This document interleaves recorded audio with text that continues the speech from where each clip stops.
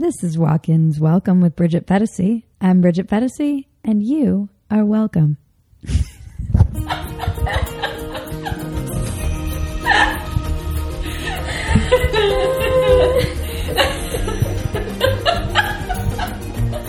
You know the drill. Please subscribe, rate, comment, share, reach out, tell your friends, send smoke signals, whatever. We love your feedback and we want to hear from you. Our sponsor this week is BridgetFetisi.com, a lovely place for all Fetisi-related merch.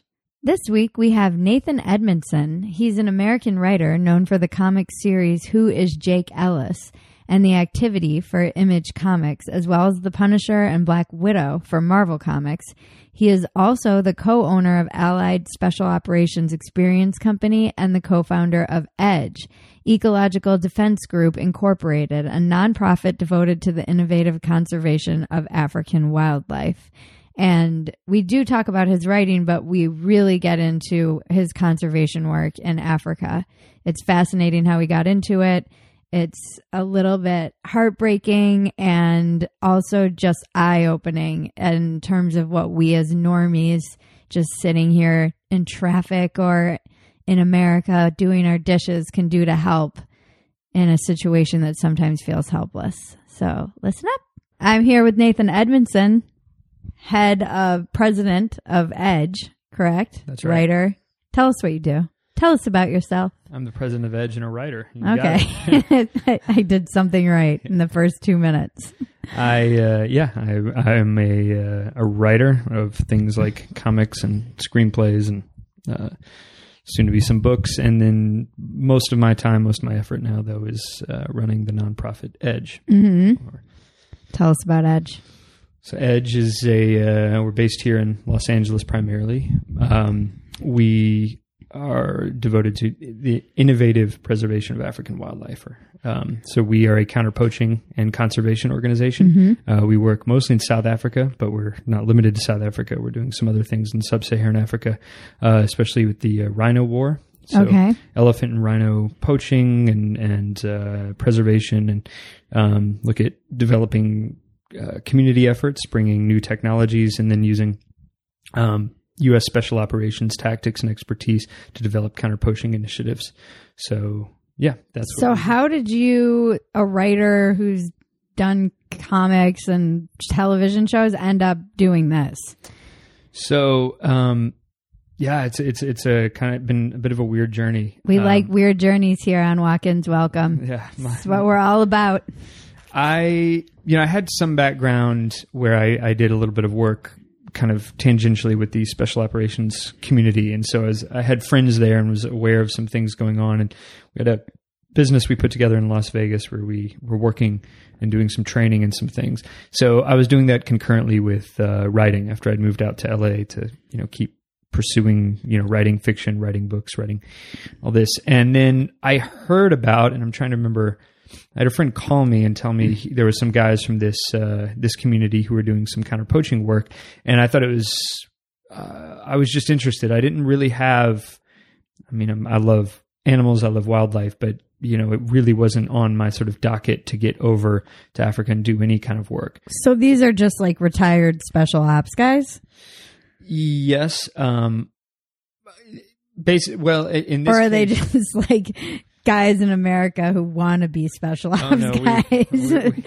We're very we are co-founded with and run by guys from very specific with very real backgrounds. Okay. I'm just imagining like a bunch of dudes who played video games who were like, we're gonna go save the rhinos. Well, there is plenty of that actually, and we get those emails, and even guys who say, hey, I have this background or I served, and they may have a very legitimate military resume. I want to go kill some poachers. Well, that's not what we do. Right. And the guys who have tried to do that, it usually doesn't end up going very well. So, the value of working with guys at the level that we do is they're non-imperialistic. They go over there and spend more time listening than talking, and Right. slowly develop, the plans and solutions. So, we are very fortunate in kind of the way we were founded. Well, anyway, to get back to that part of the stories, I heard about some guys over there. I went over just to kind of check it out. I think looking for a story. Yeah. But I just sort of went because why not? Why not? We're writers. Yeah. You got to do it. And getting to go. So anyway, I end up in Kruger National Park, and I don't think I could have pointed to it on a map before going, but it's literally the front lines of poaching in Africa right now, the front lines of the Rhino War. And coming out of that experience, we realized that these efforts that these guys were doing kind of on contract didn't have longevity. Like there was no plan to sustain these, move forward. So I talked with the people involved, and we ended up founding EDGE, the Eco Defense Group, to carry these efforts on. So what's unique about us is that unlike somebody who did wake up and say, I want to go save the rhinos, you end up running over there, but nobody's asked you. It's like, well, thank you. Please hand us some money, or so we weren't founded out of. We were founded out of need. Right. We weren't founded out of a bunch of people, out of a cause. Like we got together and said, we're going to go save rhinos. We found ourselves in the right place at the right time to make a difference and bring some really badly needed solutions, and in a position. So in a way, we were sort of handed, a Formula One race car, and then said, the keys are handed to me and said, now figure out how to drive it. Right. So, yeah. So, and since then, I've just been learning everything possible about the world. We have really extraordinary access, great partners, and I spend a lot of time over there now. And then the rest of my time is spent, I guess, fundraising and building a coalition and sort of trying to develop some projects. So what were some of the most surprising things that you learned as somebody who's just basically a normie and entered into the world about poaching? Maybe some of the myths that aren't true, or some of the things that you never would have expected that are true. I think the thing that reached out and grabbed me the most, and this is not something that most tourists would be exposed to, which is part of how unique my first experience was, is being in is seeing those whose life, they live this life. They live in the park. These are anti-poachers. Who's they, I guess. Well, what I mean is that there is a part of the world for whom this doesn't exist on TV. It literally is their backyard. Conservation is a little bit different, for example, from here to say, well, we want to protect elephants, right? Right. And to them to say, but I want to drive my car and have this street and have a fence and have a garden, but if you're there and you have a garden and you're living in an area with elephants, you can't become too attached to the fence. Right. Because the only other thing you can do is shoot the elephant. Right. So, it's living in this world. To me, I think my eyes are just open to realize, like, wow, this is not something that just exists on safari. This is part of somebody's life. Backyard. And so that, struck me in a way, and I said, I want to support these people, and frankly, I'm envious. I want some of this life. Right. And also that they literally risk their lives. I mean, we have these, there's a number of areas we're working to protect in Limpopo through a security initiative, and we left a couple guys.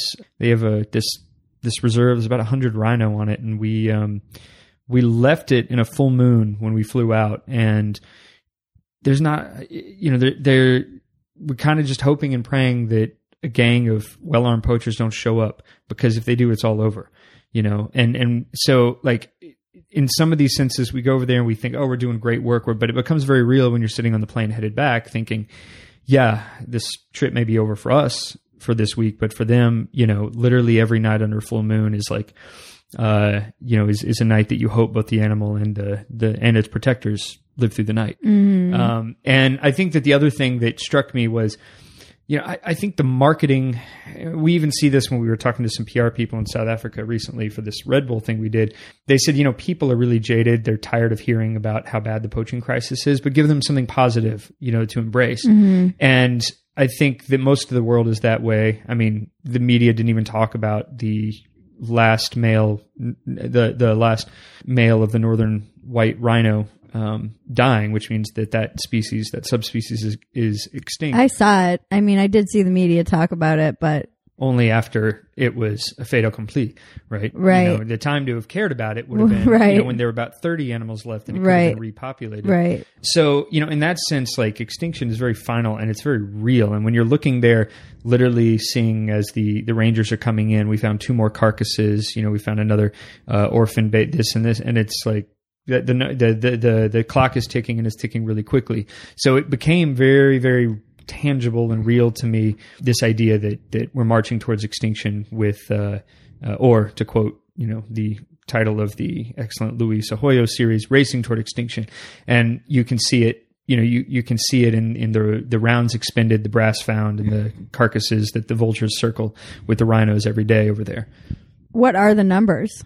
Without it in front of me, I'm going to be a little weak, but basically there was a rhino war in the 70s, 80s, and then the numbers became strong again until around 2006, 2007, partly due to the increase in cancer rates in Southeast Asia, and the return of traditional Chinese medicine. Other things drove the demand for rhino horn. Is that what they use it for? Yeah, it's both a virility aid or a cancer cure. Does it actually work? No, it's keratin. It's like your fingernails. So it has no value other than the perceived and traditional, you know. So and traditional Chinese medicine is kind of making a comeback, right? And especially in like white collar, you know, circles. So the numbers exploded, and I think right now it's about 3 a day. Rhino are killed in South Africa alone. There's something like less than 2,500 black rhino left in the world, less than 10,000 white rhino, and you can basically set a clock to the extinction of both right now. Wow. And which is, you know, absurd because literally you can solve this problem. You know, there's enough money and resources in the world to solve this problem overnight, but the reality is that it's very difficult. It's very complicated. It's very corrupt. And rhino horn right now is the most valuable material on the planet, ounce for ounce, worth more than diamonds, heroin, platinum, and all, you know, and of course that's just talking about rhinos. Now rhinos are an umbrella species in most of Africa. So if you protect them, you protect everything else. Like obviously as you head north, elephants are more in target, but you know, rhino, lion, elephant, pangolin are all being hunted to extinction, or poached rather. And I guess from my perspective, and I think what I don't know that people are jaded or cynical. I feel like that's the wrong impression. I think people feel helpless. I don't think it's like a jaded, I don't care. I think it's a feeling. My perception from my friends and people I talk to, and I know myself even hearing this, it's like, what can you even do? Right. It feels so far away, and I feel very helpless to do anything other than have a conversation with somebody like you and give you a voice and give people that you work with money and resources. But as just a lay person, I think you're subjected to, you know, our generation in general. I think we're around the same age. We were that generation that grew up with all the starving orphan, you know, ads that were on constantly of the babies. And I think you get desensitized to it. Right. You know, it feels far away. I sponsor 3 kids, and people always make fun of me for it because there's this whole anti kind of NGO. I think if people are cynical, they're cynical about NGOs. They're cynical about the nonprofit organizations. I was working on farms up north, and the stories people told me about Greenpeace and the other organizations about like big NGO, as they called it, they do make you kind of jaded about how, well, if I get, you know, am I helping? And people have such a horrible impression of PETA.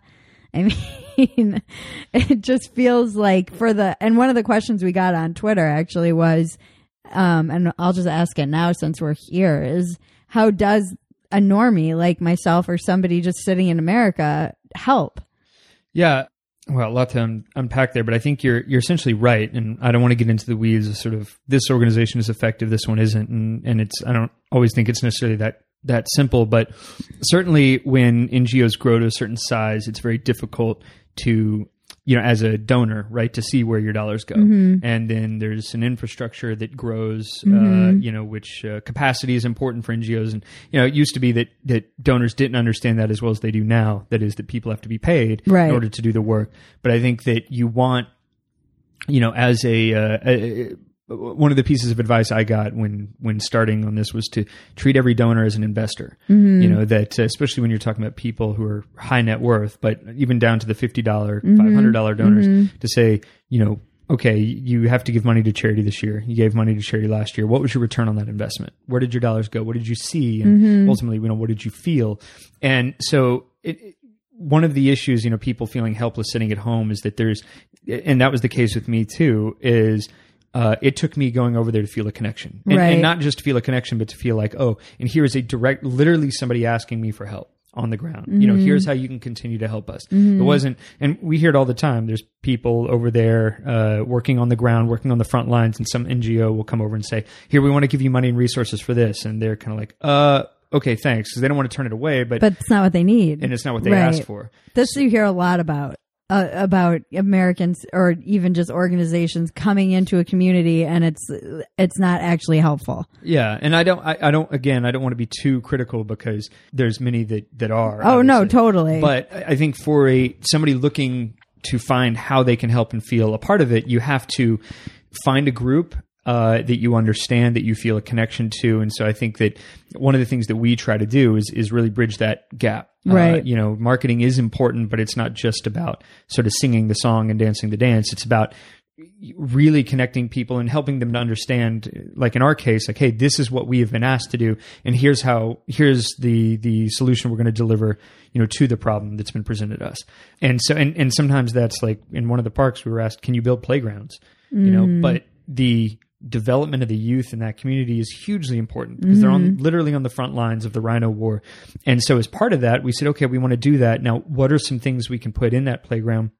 And also we started a photography and art club with them, to help them look at the wildlife in their backyard in a way that they wouldn't have otherwise. Right. So, the goodwill that we build, the just kind of giving them, something to enjoy in that world that they can look at. All of that is important, that we are becoming a part of that community in a way. So anyway, to answer your question in terms of what people can do, like the obvious easy thing is money, right?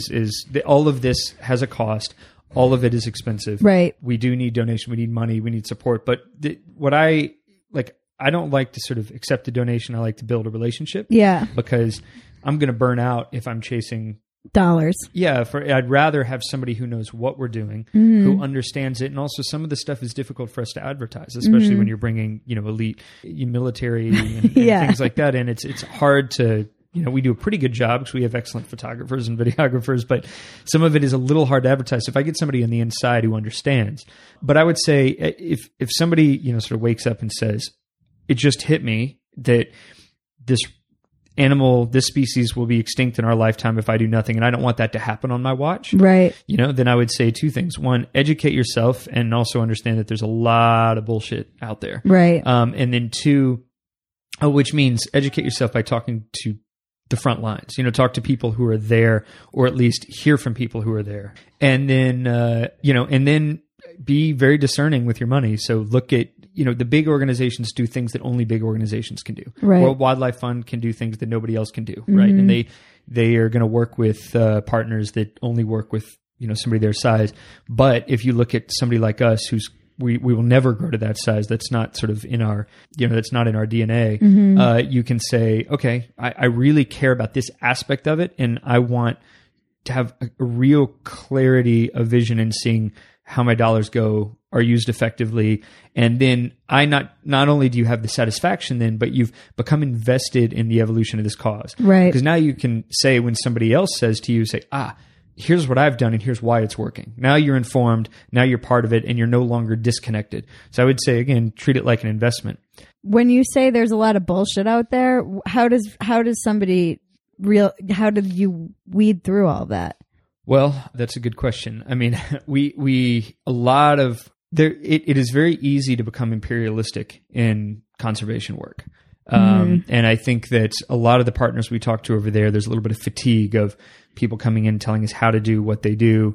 And, in that way, the way it hits the media, the way it's sort of marketed can be, this is how we want to solve this cause, rather than this is how they want this, this is how they need us to work with them. Without getting, again, too in the weeds in it, that's kind of an abstract answer. But I think that Yeah, I mean, I think I read as much source material as you can from the ground, rather than stuff that is filtered through the media, people on Twitter that you follow, right? So I, like anything, like go see what it's go see what it's what the word is from there. I mean, one of the things that we've done, recognizing this problem, and this is fairly shameless, but I also think that this has become an important part of our cause, is we launched a podcast. Right. So I think we're 8-9 episodes in this week. So it's the Edge Conservation Podcast. And part of it was because, and now it's grown beyond Africa, right? It's conservation doers, the top conservationists around the world that we can find. A woman who's working with penguins in Antarctica, somebody working in the Congo with coffee, but there's also a lot of people that we're talking to in Africa. And the reason is we meet all these people and recognize that, we are not the solution to every problem, but if we can be a bit of a platform for them, then I think that it helps us with a holistic approach, because we're constantly hearing and broadcasting, whether in some we don't agree with, some we're learning from, and that we're taking those voices directly from the ground and giving them a platform, because we realized there's nothing like that. Exactly what you're saying. Like, how do I go and get that info? Yeah. We said, well, we'll go get it for you. And it's unfiltered. We just put that person straight up. This isn't, the Edge version of them, or just exactly what you're doing here. It's just interviews with people doing radical, lifelong wildlife conservation. Right. So that's been helpful to me. Like, every new one that I listen to, I'm learning. And I'm learning things about. There was one we had for this amazing woman, Jessica Babich, who is in one of our areas of operation and runs this group called Save the Waterberg Rhino. I've met her. I've talked to her. I'm inspired by her. But when I listened to her episode, I learned a lot about how to approach things over there. It really has informed the way I'm waking up at 3:30 a.m. to start doing my work, Yeah. So I mean, that's something that we recognize. In other words, that is a whole. Yeah. Yeah. Because I wouldn't even know when you say, and I hear this a lot from people who are experts, and even people in journalism, they'll be like, you just got to weed through the bullshit. And I'm like, well, okay, how? How do I know it's bullshit if I don't know? And I'm like you, I generally try to go to source. I follow, for instance, there's the Ebola crisis is going on over there, and I follow a doctor on Twitter on the ground over there, and she's so informed. It's so, the way it gets translated from what I read from her to the media is when you see those. So I always tell people to kind of seek out. Twitter is a great resource if you know how to use it. Right. So you can seek these people out directly, and like the people who are on your podcast, for example, and you can stay up to date by just following them on Twitter. Sure. I'd like to take a quick break so we can talk about our sponsor. Is your woke friend annoying? Have you been canceled? Do you want a blue check and feel you deserve one? Do you watch Dumpster Fire and enjoy all of the catchphrases? Well, you can get all of your merch needs for Federacy at BridgetFederacy.com. Shirts, hoodies, mugs, and canceled neck gaiters. There's a whole bunch of new stuff and a lot of old goods you probably never even noticed before. We also have beanies, sweatshirts, and oft request capitalism always wins mugs and hoodies. Just go buy some stuff and support your favorite podcast. We'll have walk-ins welcome merch coming soon. That's at BridgetFederacy.com. BridgetPhetasy.com. I remember when I was studying art history, and one of the emphasis from my professor was emphasis. One of the things that was often emphasized was all of our research had to be primary source. So, and that in art history, that's it's not easy. It's very difficult. But once you start to get into that rhythm and realize what it means to look for it, one of the things that struck me though in those classes was that there's an answer to everything. So when people are like, talking about the construction of the pyramids and the great mysteries of the Mayans, there's answers to most of that, but you have to know how to sift through and seek it. And I think that there's a lot of people with a lot of solutions on the ground who live literally with elephants trampling their fence every day. And if you just listen to them, they're going to tell you what works and what doesn't. Here's an example. Our partner over there, the Roy Hintzman Conservation Research Unit, they have these 8 wonderful elephants that we interact with that were rescued from culling and provide amazing opportunities for research. And they're really unique in that, like, normally to interact up close with an elephant, or not normally, but very often it's there's some abuse. The animal, especially in Asia, they've been captured. They've been in this case they were raised and have served in counter-poaching and other just extraordinary behavior research. And there was, I was talking to Sean Hinsman, who's also on our podcast over there, when people were talking about the beehive solution to elephants. So stepping back a little bit, elephants are a continent-wide problem for Africa. They're perceived by many on the ground to just be a nuisance, a pest. They're destructive. Like deer. Yeah, they're the deer of Africa. They can step on your car, right? Yeah. So and all they're not going to eat your garden, but they will kill you, right? People die, so they call it human-elephant conflict. Is a big problem. So especially because they've cut up what would otherwise be the very wide natural areas, and now they're relegated to reserves and parks where they become overcrowded. So elephant management is a bit of a crisis right now. Right. So finding solutions to human-elephant conflict is an ongoing issue. How do you stop humans and elephants from crossing into each other? And for a farmer who says, I need to feed my family, my town, I have this garden, and this elephant comes and eats everything, and I can't feed my family, it's easy for him. I shoot the elephant. Right. Or I don't want him to stumble on, and then my kid's out there and he kills my kid because he spooked him and tramples him, or something. Like, this is an issue where it's fairly simple for the farmer. It's also fairly simple for the elephant. That smells good. I want that. Right. I'm going to get it, and nothing gets in my way.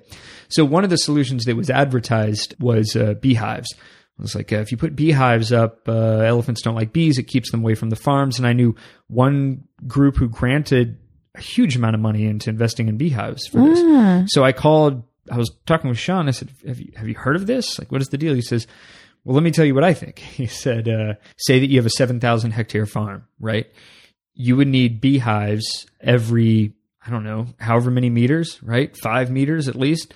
That means that the number of beehives you need for that farm are probably 10,000 times the natural population of bees per year. Right. Also, elephants are very active at night and bees aren't. So he said, I don't see this as being effective. If you would just come to people on the ground they probably could have told you. Another one was chili peppers. People say if you can dust chili peppers, you'll keep elephants off of things. He went and he got the elephants love oranges. So he took oranges, went to his elephants, and he injected them, dusted them, rolled them in chili pepper.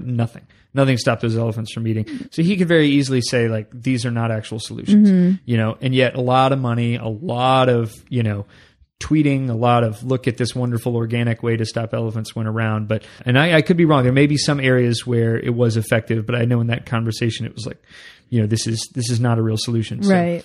This is such an interesting point too, about how, even poaching, when you really can't talk about poaching without talking about, well, a lot of this seems like desperation. It's not like they want to go poach these rhinos. I don't think they're just waking up being like, I love killing rhinos. It seems like it's born out of necessity.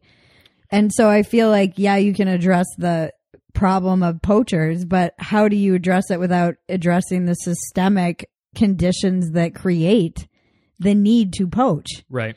Well, and that's one of the reasons that we do the art, photography, gardening, and other community things, because I don't believe you can work on one side of the fence and not the other. If the community doesn't support it, then it's kind of like you can police the gangs in Chicago, but unless you're actually working with the gangs, and the communities and the kids and churches, right. You're just going to replace the ranks. First of all, I think there's maybe two especially different kinds of poaching. One is poaching, animals off of farms for food. We need the meat, they're killing it. But the bigger epidemic obviously is killing for ivory or for horn or lion paws or whatever they're doing.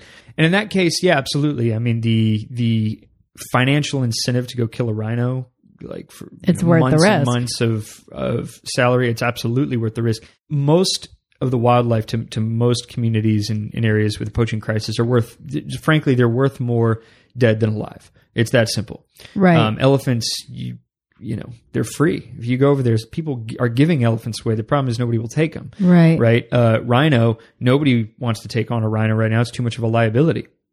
You take on it's a huge security risk. Your family may be killed. Your security now has to be upped in extraordinary ways. So just on that side, the cost exceeds whatever the value may be, and then to the potential poacher, right?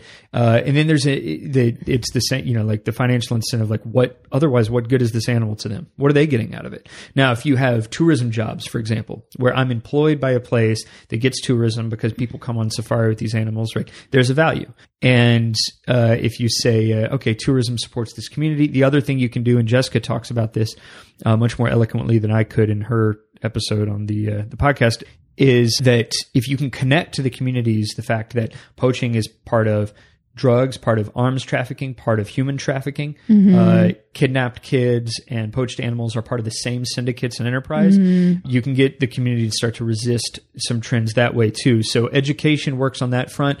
We put about 30 or 40 kids on safari vehicles. Probably took them about 5 kilometers from where they lived to see rhino and paint. We had a famous artist, Rob Pryor from here in LA, came over and he taught the kids to paint the elephants and rhinos, brought them art supplies. All those kids got out and I asked them, how many of you have ever seen a rhino before? 2 of them raised their hand. 5 kilometers. We flew 20,000 miles over, went down there, saw them that morning at breakfast. They came 5 kilometers, and had never seen one before. I mean, you'd be shocked at how many people have never been to Joshua Tree or were born in LA. Absolutely. Right. So and if Joshua Tree was being deforested due to whatever conditions, it asks people to care who haven't been there. But if you've been there, so to these kids, I would hope to say that those kids, after sitting in front of those animals, painting them, thinking about them, now they see it as something different than just this abstract way to get paid. And I think that little efforts like that will slowly start to invite the next generation into a conservationist mindset rather than, that will deter them from being as easily recruited as poachers. So anyway, that's a circuitous response to your simple observation. But yeah, I absolutely think that you have to convince, and not just convince, but make real the value. If an elephant is going to be cold, if it's got to be cold, right, or a rhino has to be cold, like that money goes to support all kinds of things that they badly need money for in conservation. But if there's an option to take that animal, and there's a huge cost, associated with it, and this is where money comes in, right? If say there's an older rhino bull that nobody can keep, and as they get older, they'll attack the younger virile males, which means you can That's hurt bad. Breeding rhinos. So. And so to a lot of people, I say, we have to cull it now, because this is the only way to grow the species. It would be wonderful if you had an investor who wanted to invest in the infrastructure, the security, the tourism elements, everything to take that rhino and make it ambassador for the species. Right. Big Bear Alpine Zoo, just here outside of LA, with Bob Cisneros. That's what they are. They are a rehab and ambassador zoo. So the animals that can't be rehabbed and put back in the wild become ambassadors for their species. And Bob is extremely knowledgeable in the difference between sort of pinning up an animal for entertainment and what it means to be an ambassador. And I think that it's hugely expensive, but I think that you can, like the Adventures with Elephants Enterprise and others, make animals ambassadors in ways that, they have a new value that they wouldn't have had otherwise. So, that's something I would love to see more of, but it's hard to go over there and tell somebody to do it and not give them the money to make it happen. And is there a way to, why doesn't the international, I mean, I know China probably just doesn't give a fuck, but why doesn't the international community pressure China to not want rhinos? Isn't there a way you can pressure the people who are encouraging the demand for this? You can, and it's happening. There's a few issues. One is there's a lot of corruption in the ranks all over. China literally doesn't give September. a fuck. Yeah. I mean, I don't have very kind things to say, but guys, there's just so many people, I guess, too. If there's a demand for rhino in China, it's not like a small country. If there's a demand for rhino in China, it could be like 20 million people. Well, a small demand. Yeah, I mean it's been hugely legitimized, and you're talking about thousands of years of tradition. And it's just like pseudoscience. It's not even pseudoscience. It's literally just fake folklore or it's something. It's like horoscopes. Yeah, but they in September said that they were going to lift the ban on the import of rhino horn and ivory. China did as a nation, which is huge. And then the international community sort of put pressure on them, and they said, okay, well, we're going to delay doing that. Okay. So yeah, they have no interest as at least as a government in doing anything to stymie, rhino poaching. What are they going to do when they run out of rhinos? They'll move on to the next thing. I mean, isn't it the rhino that they want? Yeah. Wouldn't it be in their best effort? Like, isn't it? It doesn't make sense to me that if this is something that you can say there's a finite countdown. China knows this. Wouldn't it be in their interest to be breeding these things? Well, and there are efforts like in South Africa, it's legal to trade and harvest rhino horn in the country because you can harvest it harmlessly. Mm-hmm. I'm not a fan of the practice, but if it gives somebody a reason to keep and breed rhino, I'm all for it. Mm-hmm. But you can remove a rhino's horn without hurting him. It's just not the way poachers do it, for a couple of reasons. One being that it takes longer. Mm-hmm. They just hack and go. The other being that the few ounces that are beneath the bones of the face are not worth leaving behind. Mm-hmm. So, if you really wanted to, but it's a black market machine, and you can't really, it's kind of like the drug war in the U.S. You can't sort of just, even legalizing the trade and doing it that way, I don't believe changes poaching. I don't. Right. I don't mean legalizing it. I just mean it's not like a black market where there is a infinite amount of heroin or cocaine being produced at any given moment all over the world. Right. There's 25, there's a certain number of rhinos. But the demand actually, I think, rises the more rare it becomes because then it's more precious. Right. Right. And it's more special that you got it. And it's more likely to cure your cancer. And God, what? So is it primarily wealthy people who are buying this? It's both. There's an excellent, actually two things I'd recommend people watch. One is the documentary from the filmmaker Susan Scott and Bonnie DeBod called Stroop, Stroop, which means to poach, to strip. It's just hitting streaming platforms right now. I think it's won about every award. They show every aspect of the rhino. Oh, cool. Trade. It's heartbreaking and awesome and undercover. Also, later today, I'm going to see meet Paul Blackthorne, the actor and activist who did Save the Rhino Vietnam, a mini doc, and he went over and went on the front lines in Vietnam, which is the primary conduit where most rhino horn is distributed. Interesting. Although they just caught a guy, he was headed to Dubai with, I think, 70 kilo of horn, and then he was going to try from Dubai to get it into Asia. So they're using different routes now that they're monitored. But the point is, those two do an excellent job of showing the end users. Interesting. And it's in markets. There's a jewelry element to it, but I think it's both white collar and local traditional fishing villages so and then there's a lot of international tourists who come in and want to buy it. Right. And they're now finding it in Russia. I'm not sure that I have a clear picture on what ivory and rhino horn are doing in Russia right now, but what the markets are. But yeah, I mean, this is, they've been, poached and used and turned into jewelry and all of this, both ivory and horn for, thousands and thousands of years. So it's not like, when you talk about turning the tide on it, it's a tidal wave you're standing against. It's really, really tricky. But this is again where the helplessness comes in, right? And I mean, I think that's why, for me, being on the ground and looking at, okay, there's 100 rhino on this property. How do we secure them? Mm-hmm. How in Kruger Park can we better enable the rangers so that they're better protected? Body armor, night vision, the things that they training, need. Right? Training, all of this. How do and then we can step back and say we can see that they're going to win the next firefight. We can see that there's an asymmetric element to their next engagement that gives them the advantage. It's a measurable, because now it's a war. It literally is a war. AK-47s, RPGs are entering these parks. And you recently had some rangers here, right? We did. Edge, for the first time in history, brought African rangers to train in the U.S. That's amazing. It was very cool. How many rangers? We brought, there were 8 guys who came over, part of a group of 22 special rangers in Kruger National Park. So these guys are going to go and kind of be leaders and continue there'll be a downward effect of training there to the others. And we hope to continue this. But they came over. And again, we said, we've been working over there with them. Edge was founded to carry on the work that was going on with them. And we said, what do you want next? And they specifically said, can we go to the U.S.? We want them to train side by side with groups over there. We want them to see what it looks like. And then there were some other less predictable effects that came out of it. We actually went to the premiere in Glendale of the screening of the Stroop film, which these rangers were in partly. Oh, okay. And I talked to the head of that group afterwards, and I was surprised because one of the rangers next to me, who was, his demeanor's a little more of a badass. He's a little more quiet, a little more, there's this one moment where this rhino survived a poach and her face is, cut open, and they're putting a prosthetic face on her where they're literally screwing screws into her bone, and you can see tears coming out of her eyes. And the vet who's doing the work is crying, and I'm in the theater crying. And I look at the guy next to me and he's crying, this ranger.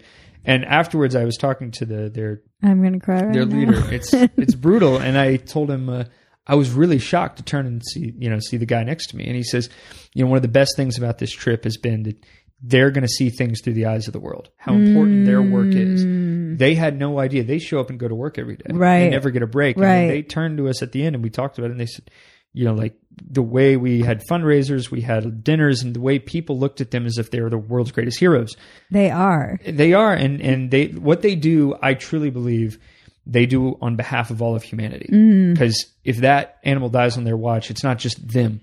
The animal in their park. That was a species that we all lost. So when they wake up and risk their life, when they go into a firefight to engage poachers, when they run into the bush and there's a buffalo and there's mambas and there's leopards and lions, what they risk every day to protect a species, that's not for them.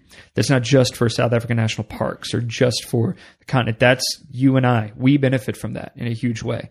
I mean, I would say it's like for Mother Earth too. It's for us, yes, but it's also just for like nature in honor of we're supposed to be stewards of this stuff, not, generally not what humans are known for, but that would be a nice tide that would turn as if we felt that way, I think.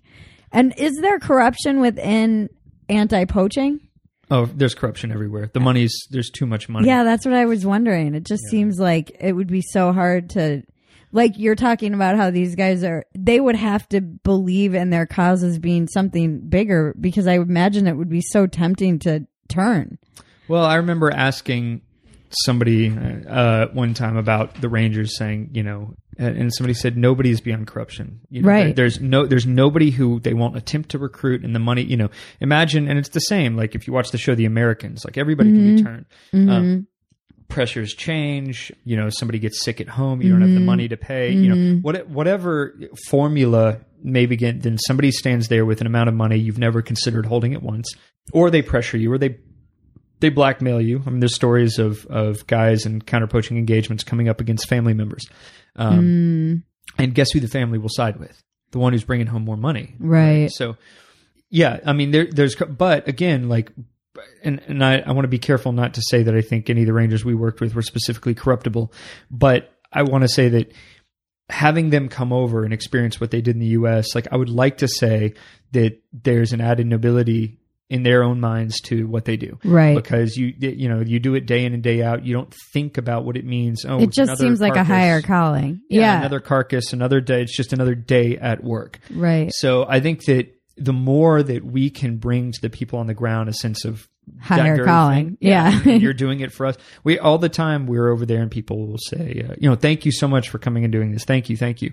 And it's like the most absurd thing I ever hear, because I'm like, it's like, thank the people who are doing it. Like, yeah. Thank you. Yeah. I'm getting on a plane and going home. Like, you don't get to rest. Yeah. I didn't risk my life coming over here. You risk your life tonight. So I feel like we are fortunate as an organization to be in a position where we can offer something. And I think that I don't think it's for everybody to get up and go join an organization and go over there and go do this, right? Everybody benefits, but I don't think it's for everybody. I think we were in the right place at the right time to do something effective. And the day that we are no longer able to offer anything, then we go home. Right. Because we're not there for us. So, yeah, I mean, you're right. The corruption is everywhere, but I think there's a lot of things you can do. And that's where like the eyes of the world can come in and people will respond to that on the ground. I always think of my very dear friend Henny from Egypt, who always used to say, you're only as loyal as your options. Yeah. And I do feel like all of us are, back someone into a corner enough, even no matter what their intentions might be, or if they're starving. Yeah. People do, it's survival. Yeah. You can convince yourself of a lot of things if you're trying to survive. It's interesting because I feel like there's this perception of I mean, you say it's kind of imperialism, but there's also this like white savior kind of complex when it feels like Africa has always been that continent that we're like, we have to save it. And I wouldn't even, the culture is so different. I would imagine the only way to try and do anything effective is by working within the culture. Sure. And with the people on the ground and not coming in and saying, here's what we know about the problem and here's how you can fix it. And you do, I mean, I look, my experience in doing this sort of thing is very limited, but you do have to strike a balance because we do have resources that they don't have. Exactly. Yeah. And in some cases that's knowledge. In some cases you do know how to do it better. You do have a cure for disease that they don't, and that's not just, you have more training and special ops or something. I think as long as your mind is in the right place, like I never have a sense that, because we have this, it makes us somehow in any way superior. Like I said, we're not risking our lives or have you ever been overnight, stayed overnight with them or been on the ground? Sure. I mean, what's the most terrifying experience you've had?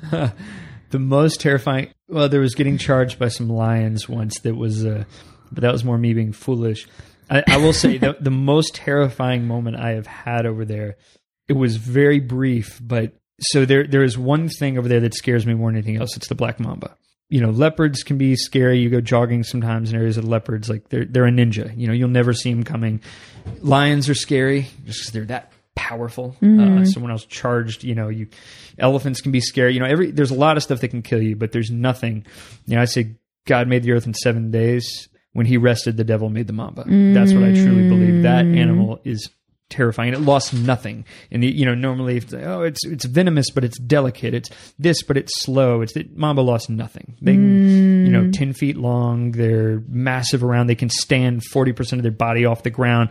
If you get bit by one, you're told, you find the biggest tree with the most shade and a good view because that's where it ends. So we were doing this thing fairly recently where we wanted to do a test run of how counter-poaching teams react in this one area. And basically like, all right, if there's a poach that's happened or a crime that's happened, let's see how you catch them. Canine tracking teams, perimeters, like all this stuff. So I volunteered with one of the other local guys. We're going to pretend to be the poachers. We're going to create a spoor, like a track. We're going to go run.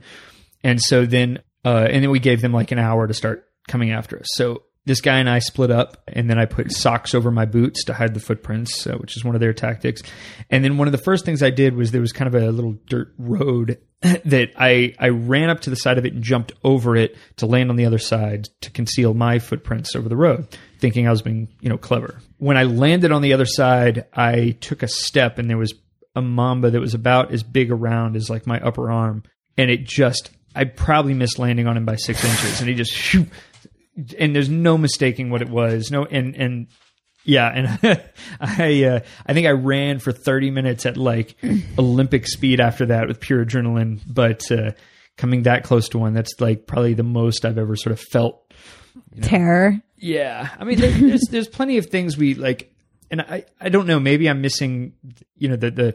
I'll be over and there's people even we're working with who'll be nervous. I usually just feel a thrill. Yeah, like I am like, oh, here we are under the stars and night vision. There's lions around. Like, it's scary, but maybe I just don't have a healthy enough fear for it. I've been downrange for some, bullets flying before and, felt that cold chill, but, I'm not a combat veteran like some of the guys we work with, so that I don't have some of that in my DNA. But, that moment is probably the one that like was the biggest sort of reality check moment.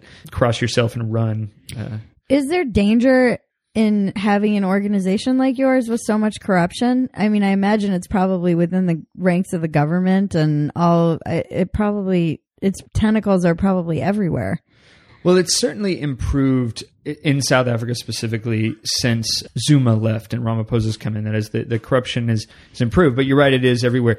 We have worked some with Banyan Risk Group, which is a really high-end international security firm, to do some education for us. I don't think, there's no specific threats that we are that wary of, but we are cautious. We're cautious when we post. We're cautious to not go around shouting that we're here to stop poaching, absolutely, somebody at some point will come after us or will, but I don't feel like we're in a lot of danger, but I do think you take some very reasonable precautions.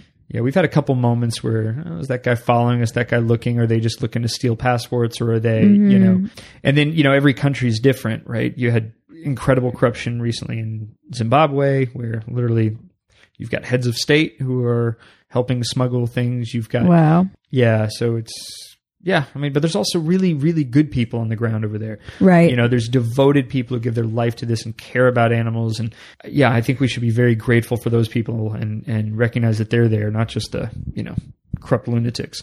I'm looking for the questions that you have. Questions. Is there any questions purely in emoji?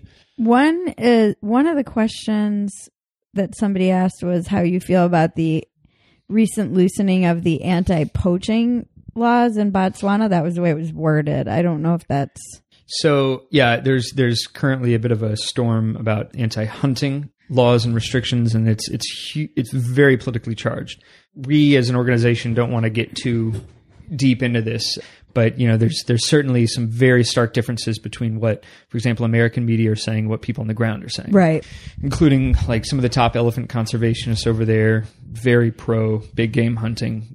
Recognize the need and the value of the money that comes in. I mean, I guess a couple of things I'd say is that one, so Botswana last year this started to explode because it got out that there were about 90 elephants killed in a national park there in a weekend, right? Poached. The reality of that is way more complicated than how it was advertised. And let me be diplomatic here and careful about how I present this. But basically, you can look at Yellowstone as a model to understand some of this. But pressure from the community outside world, basically led Botswana to start outlawing hunting, right? Including elephant culling, hunting, all this. And hunting is a part of that ecosystem. Like I said, elephants are overcrowded. So, say what you will about whether it shouldn't, but just recognizing this reality.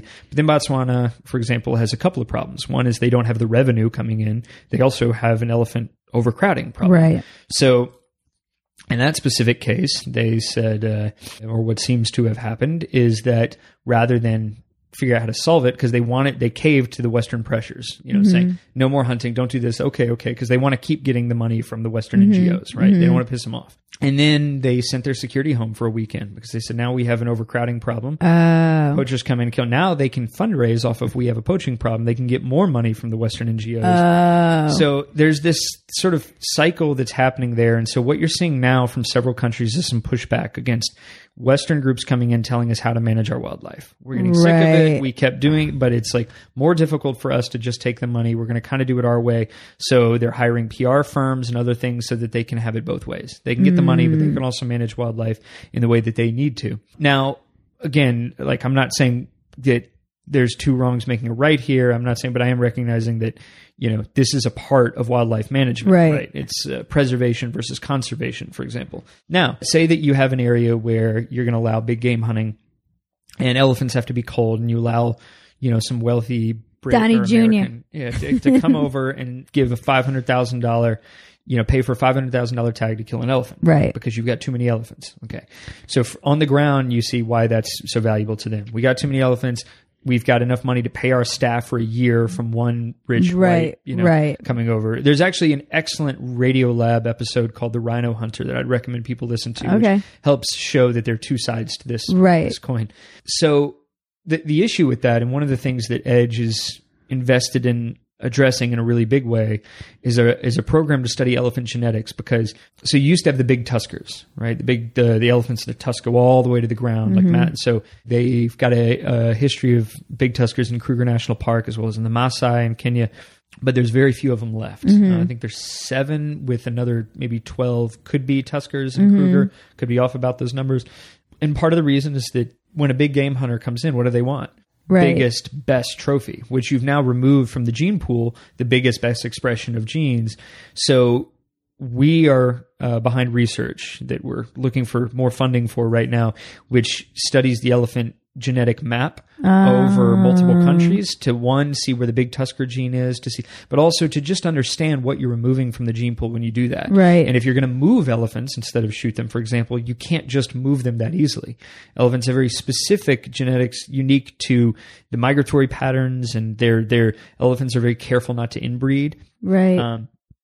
So they move great distances so that there's no inbreeding. So, if you are going to allow it, like, I think that this research that we're doing is something that's very necessary, because we have lost the big tuskers, or we're close to losing them. Right. And it's not just about that, but that's a nice epitomic expression of, we don't know what we're losing, right? When we allow for indiscriminate hunting. So financially, you can understand why it's a benefit and why it's, to many to be necessary. And then on the whole, look, the hunting community brings more money to the continent and to wildlife conservation in general than any other group, hands down. They're just partly because they tend to be a group that likes to get out and appreciate the wild, partly because of things like this, paying for tags. And obviously not all hunting in Africa is big game hunting. There's hunting for antelope and things. And right. There's those who give the meat to the local communities right. and all of that. But I do think that we need to have a better sense of how this is happening if we are going to allow it to happen. Yeah. So again, it's such an interesting perspective you just don't think about. It's because I think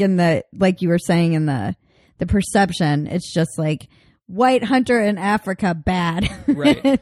And that's it. Yeah, we don't think about, maybe they bring money, maybe there are animals that need to be hunted, maybe, or are overpopulated. Maybe there's just no other exploration of this topic other than a knee-jerk reaction of, like, I saw an elephant that was killed. That affects me emotionally. This is bad. Yeah. And I do. And by the way, I'm not saying I don't have an emotional reaction to that. Of course. Elephants are magnificent, but we are part of nature. We're part of that ecosystem. And we can't sort of, again, like, come over that these countries are giving pushback. Stop telling us what we can't do. Mm-hmm. And I would say, if you're an NGO or if you're a person who goes over and say, don't do this, well, you better give them an alternative, mm-hmm. right? Because the options are limited. So I'm all for, like I said, animal ambassadorships and other options that allow, an elephant that would be culled to become an ambassador of the species. But it's just not that simple. And that's right. where, like, we can't be imperialistic. So yeah, you are right now seeing some serious pushback. They're lobbying. These countries really want Trump to lift the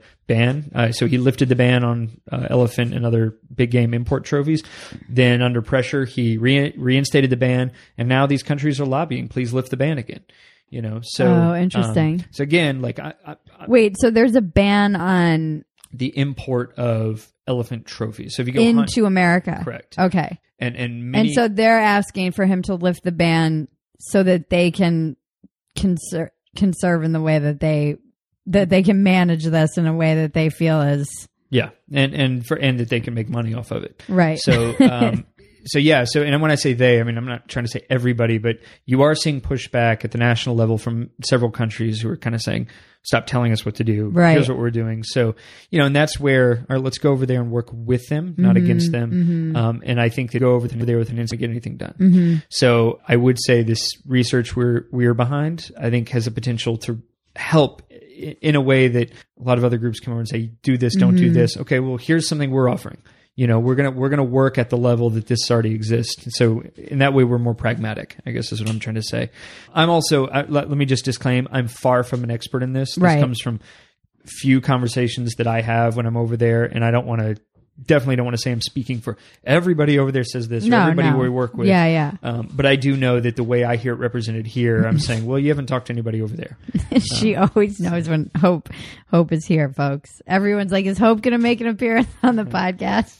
Because she knows exactly when it's 1 hour. She's like, it's 59 minutes. And she's like, all right, I'm done listening to you two. I always ask the same two questions at the end of every podcast of my guests. What is your biggest defect of character that you have to kind of work against in your daily life? Hope. Stop Whoa. it. Okay. I know it's not an easy one. Well, you just spring it on me like I that. know. I love it. With almost no defects, I'm going to have to dig. The biggest character defect that I have to work against, well, I mean, I guess there's personal and professional. Right. So in terms of, like, running this organization, I don't know, this is going to sound egotistical to say I'm not a details person, so I can get, like, lost at the top level and, I need detail support, but I wouldn't say that's a defect. I personally, I certainly I tend towards addiction, which, you know, I see expressed in a lot of different things. This is why you don't have the healthy sense of fear. Interesting. I haven't drawn that connection, but it's very common. Is it? They always say you can't scare an alcoholic. Well, I don't think Not that you're an alcoholic. Right. I mean, I think if you're like an adrenaline junkie, they're all very much related. Adrenaline junkies and addictive personalities. And I've found, just from my own observation, I would say that characteristic is of being kind of stupidly fearless. Yeah. Is when you say something like, oh, I tend towards like being addictive, that I would say those two things are very much related a lot of the time. Interesting. Well, I'm not an expert. That's just my opinion from observing hundreds and thousands of addicts over time. Right. I can see that being true. So yeah, I mean, I would say that that's certainly something that, I don't specifically mean like, oh, you know, substances, this and that, but just that it's something that manifests in sort of not finding balance in certain things sometimes. And then, oh gosh, I don't know. I'm incredibly disorganized sometimes, and I can be, you know, very manically focused on something to the detriment of other things. So yeah, maybe that's as soul bearing as I want to get on, of course, without any forethought. What's your greatest strength? This is where we end on the positive note. Greatest strength. Well, I will speak only in regards to building, you know, something that has professional bearing and building a nonprofit. I think my greatest strength is just that I have a lot of energy to put in this. I get up at 3:30 a.m. and I'm down, you know, I just never stop pushing on it, which what I'm finding is in building an organization, like starting any business, that's one of the greatest assets you can bring to the table is just constant pressure. And, you know, you're the champion, and everybody else, you know, I'm a leader now. There's other people. We have an incredible team of people who are working with us now, like really, really great people. And I can see that they sort of take cues from the energy that I put into it. So it's not something that it comes from the passion and not wanting to disappoint people, but it's not something that I have a lot of discernment in applying, but it's just there. So I certainly know that that's of value at the top, and that's probably as egotistical as I'll get with without any forethought. So thank you. And I just want to reiterate that I was not implying that you were an alcoholic. I don't know about like your substances. So I just don't want to, I just mean addictive personalities in general. And like you said, they can manifest even in work. Sure. Like I don't drink anymore, but I'm addictive in my behavior when it comes to work. 100%. I can be very manic, like obsessively focused, and not, meanwhile, my life around me will fall apart a little bit. Yeah. So I'm very much that way with work. And I think that, you know, we can have a whole other hour talking about, you know, addiction, but it's like whack-a-mole. Yeah, it is. But I also think that that addiction has been given an unfair sort of binary value. Yeah, exactly. Where it's like it manifests in a whole lot of ways. Oh yeah. You know, the number 2 at McDonald's. It can be binge watching shows, and it can be exercise. Yeah. You know, it's and I don't think it's all bad. I always say too. I have this kind of thought that would we have a lot of the great artists of our time had we had medication for like bipolar disorder back then? I wonder. Yeah. Because I think it is a lot of them, if you look back. Well, one of my greatest idols, Michael Crichton, I think he's one of the greatest geniuses of our time. He was also married 5 times. Right. Or divorced 5 times, whichever it was. Right. So, you know, there is a cost to these qualities, but yeah, anyway, we'll talk about that next time. All right. Well, I would love to have you back and hear about what's going on and keep us updated. And where can we support your organization? Yeah, so, you know, you can find us online, ecodefensegroup.org. We're at Ecodefense on all social media platforms. And you know, you can see ways to donate, ways to get involved, T-shirts you can buy. This shirt saved a Rhino shirt. Do you have like a monthly subscription? We have on our website. If you click Give Today, then you can choose to make your contribution monthly. It's a huge wind beneath our wings when you do that. I think that's the one I need to sign up for. Yeah, we'd love it. I mean, everything that lets us know, you know, gives us some guarantee of what comes in the next month. Yeah. And then, you know, we've got some pretty cool initiatives. We didn't even talk about it, but we just brought the one of the most famous skydivers in the world, Red Bull Air Force skydiver Jeff Provenzano just came over, jumped out of a hot air balloon on a bunch of rhinos, putting out a little video about that. In his little squirrel suit. Yeah, he sounds like a rocket when he was coming down, but he's that was a whole thing. And then you can go listen to our podcast, the Edge Conservation Podcast, which will hook back into our stuff. So I want to go over. You're more than welcome to come over. We'd love to have you. I think you should go over there and do some episodes with people on the ground. That would be amazing. Yeah. And it would be a great piece to write. Absolutely. I mean, it would just, I'm surprised that you didn't get more coverage when the Rangers were here, but I just don't think many people are aware. There's just so much noise. Yeah. Well, we're growing, both in terms of our public image and, which we're careful about. We don't throw it all out there, but right. Your pal Joe Rogan has tweeted about us a couple times. We've got the eyes of some interesting people, but we also manage it carefully. With the Rangers, we put out a little press release. We have a PR person now. We didn't then, but I don't know that it was something we didn't really want to advertise it in a huge way. Right. We want them to get a lot of credit. Right. But as far as them, but that was an interesting thing for us. Like, all right, how much do we expose this? Right. And, we're still kind of navigating that. But I think our community efforts with the photography clubs, which is an awesome initiative I'm so excited about now. We're hoping to get Leica involved and some other groups.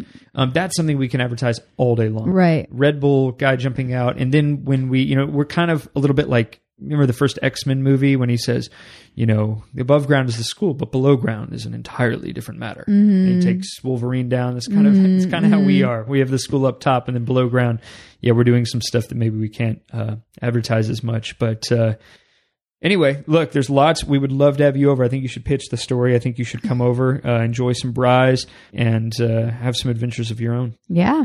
Thank you for coming and talking about this, and thank you for your work. It is so important. And I think this conversation, if anything else, you gave us a lot of resources to also go explore, because now I'm down the rabbit hole. I keep digging and join us. This is not conservation is a global effort. Yeah, it's so cool. Thank you. It's time for the weekly check-in with Bridget and Cousin Maggie.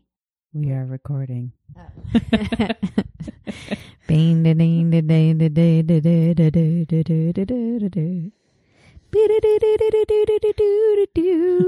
Is this just going to be the check-in? That's all. Bridget making mouth noises. Mouth noises.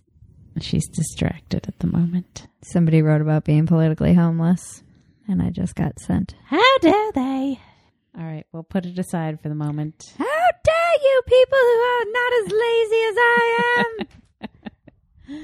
How dare you be productive? How dare you productive people jumping on my wheelhouse while I lay around doing interviews with famous people? How dare you? I don't have the hot takes in me anymore. Are you all burned out after like 3 months? How have people been doing this for like years? When I was interviewing Mitchell today, he said, when did you start writing, for money online? And I was like, 2015. And he's been doing it since he's 27, but he's been doing it for Vice since he was like 20. Wow. This is Mitchell Sunderland. Mm-hmm. So he'll be coming out in a few weeks. But he's a youngin', and we were talking about, I've basically really only been getting dragged online for like 3 years.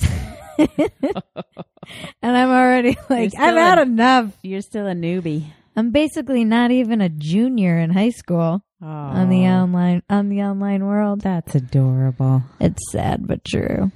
No wonder everyone hates me. It reminds me of you in high school, where you just like partied like a senior ever since you were a sophomore. Ever since I was a freshman. And then everyone was like, who is this bitch? I hate her. Running all our parties. Who is she? Running the keg? Running the keg. That's right. Do you remember that? When I went with your sister? Bridget and I was a sophomore. That was the first adventure we ever went on. Galore. Our Tarts Galore was the first. It was the first. We just didn't know where we were going. Well, apparently. okay, so we were going to visit my sister in college. I was a sophomore in high school, and Bridget was a senior. And you were driving your little stick shift car. Because I come from the generation that knows how to do that. Right. But we went to, we just were idiots and driving. We were listening to music and having a grand old time. We were, and then realized we were headed in the wrong direction. I was like, "Where you are I?" And then all of a sudden I realized the ocean was on the wrong side and we were heading south when we should be heading north. And you were like, "What? Where are we? We should We're be in Kingston. What's going on?" So, well, I also thought your little cottage that you guys went to every single summer was in Maine, and found out it was like literally a half hour away from where I live. Anyway, we go, but a few weeks, like the week before, I had gone to a party with Bridget. It was like a townie party. And I had never been to one, I don't think. It was like You're so sheltered. I know, so sheltered. Townie parties are the best. And so you took me to one, and we were in like somebody's basement, and and this guy just over and over again kept repeating, "I've been drinking since the second grade. Oh God, that was the greatest party ever. Grade." And it was just like the refrain of the night was, "I've been drinking since the second grade." And so then we go to this college party that my sister, who's like a freshman in college, takes us to. And at some point in the night, Bridget winds up on the keg. I was pouring everyone's beers. And was pouring the beers and was like, "I've been drinking since the second grade. I've been bumping since the second grade." And then she became known as like, they were like, "Oh yeah, your cousin. Wasn't she the girl who was running the keg last night?" Isn't she the girl that's been drinking since the second grade? She became a little bit infamous in my sister's circle of friends. I believe I did a keg stand that night too. Can't be quite sure. Yeah, that was our first ever road trip. Oh God, I still use that phrase to this day. I know, me too. It's quite catchy. I've been drinking since the second grade. I've been bumping since the second grade. God bless the townies of America. Townies of America unite. We will take our country back. I think they did. I think they did too. The last election. I think that's MAGA. Make townies great again. I've been drinking since the second grade. Will be their rallying cry. That should be their new slogan. Oh yeah. Oh gosh. Good times. God, we were young too. I must have been like 18. I was 15. Oh, so I was like 17. Yeah, I was a sophomore. I was 15. I don't even think I had my license yet. Yeah, you were a senior, but you turned 18 when? No, in November. So I think it was before November. I think we went. Because we went October. for her birthday. So you went. Yeah. Oh yeah, right when she first started. I think it was her birthday. Yeah. So it was like. Or it was around then. It was. Yeah, it you was were 17 and I was 15.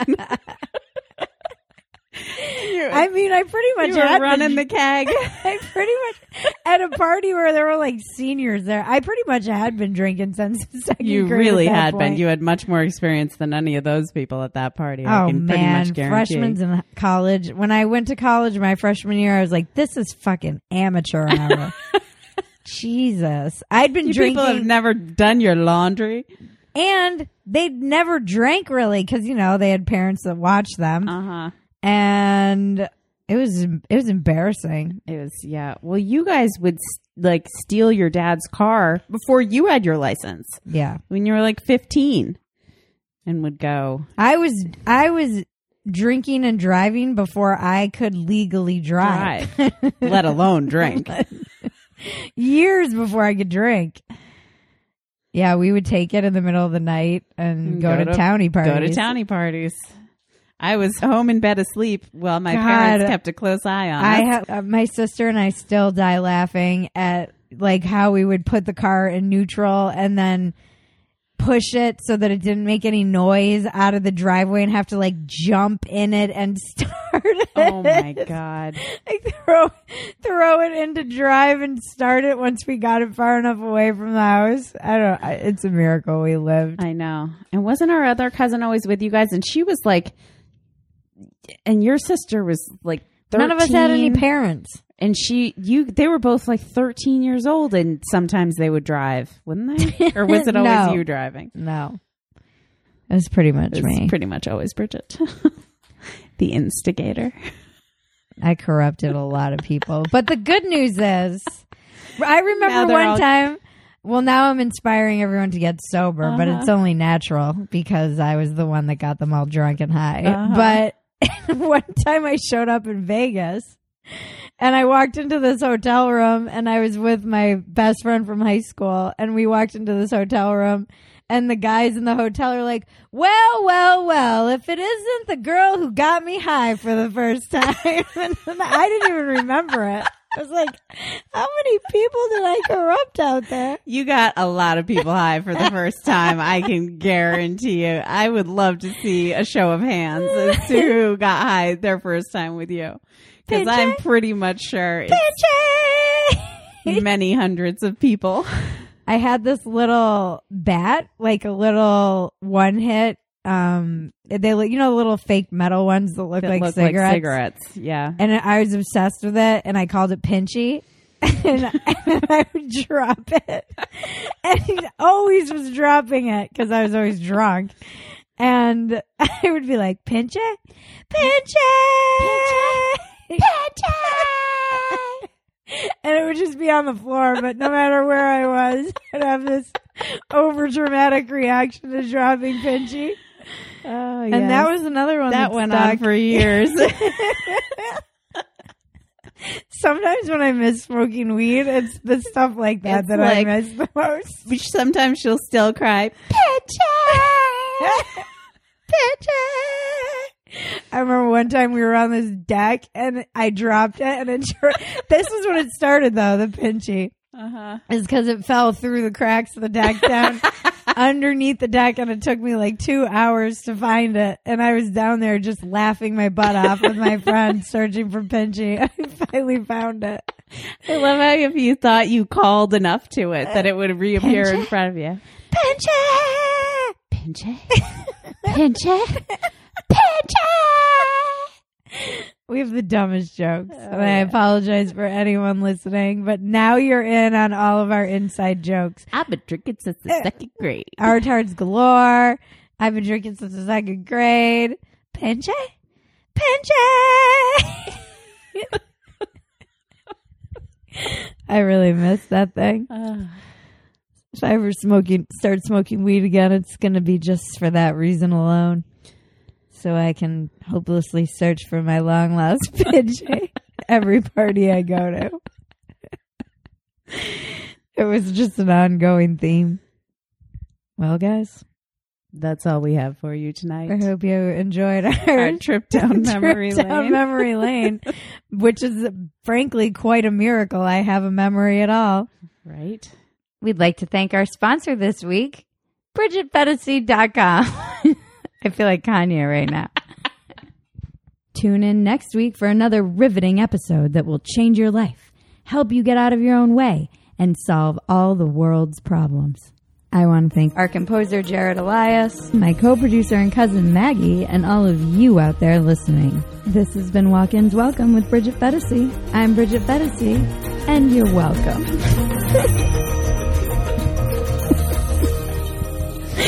It's the dumbest line.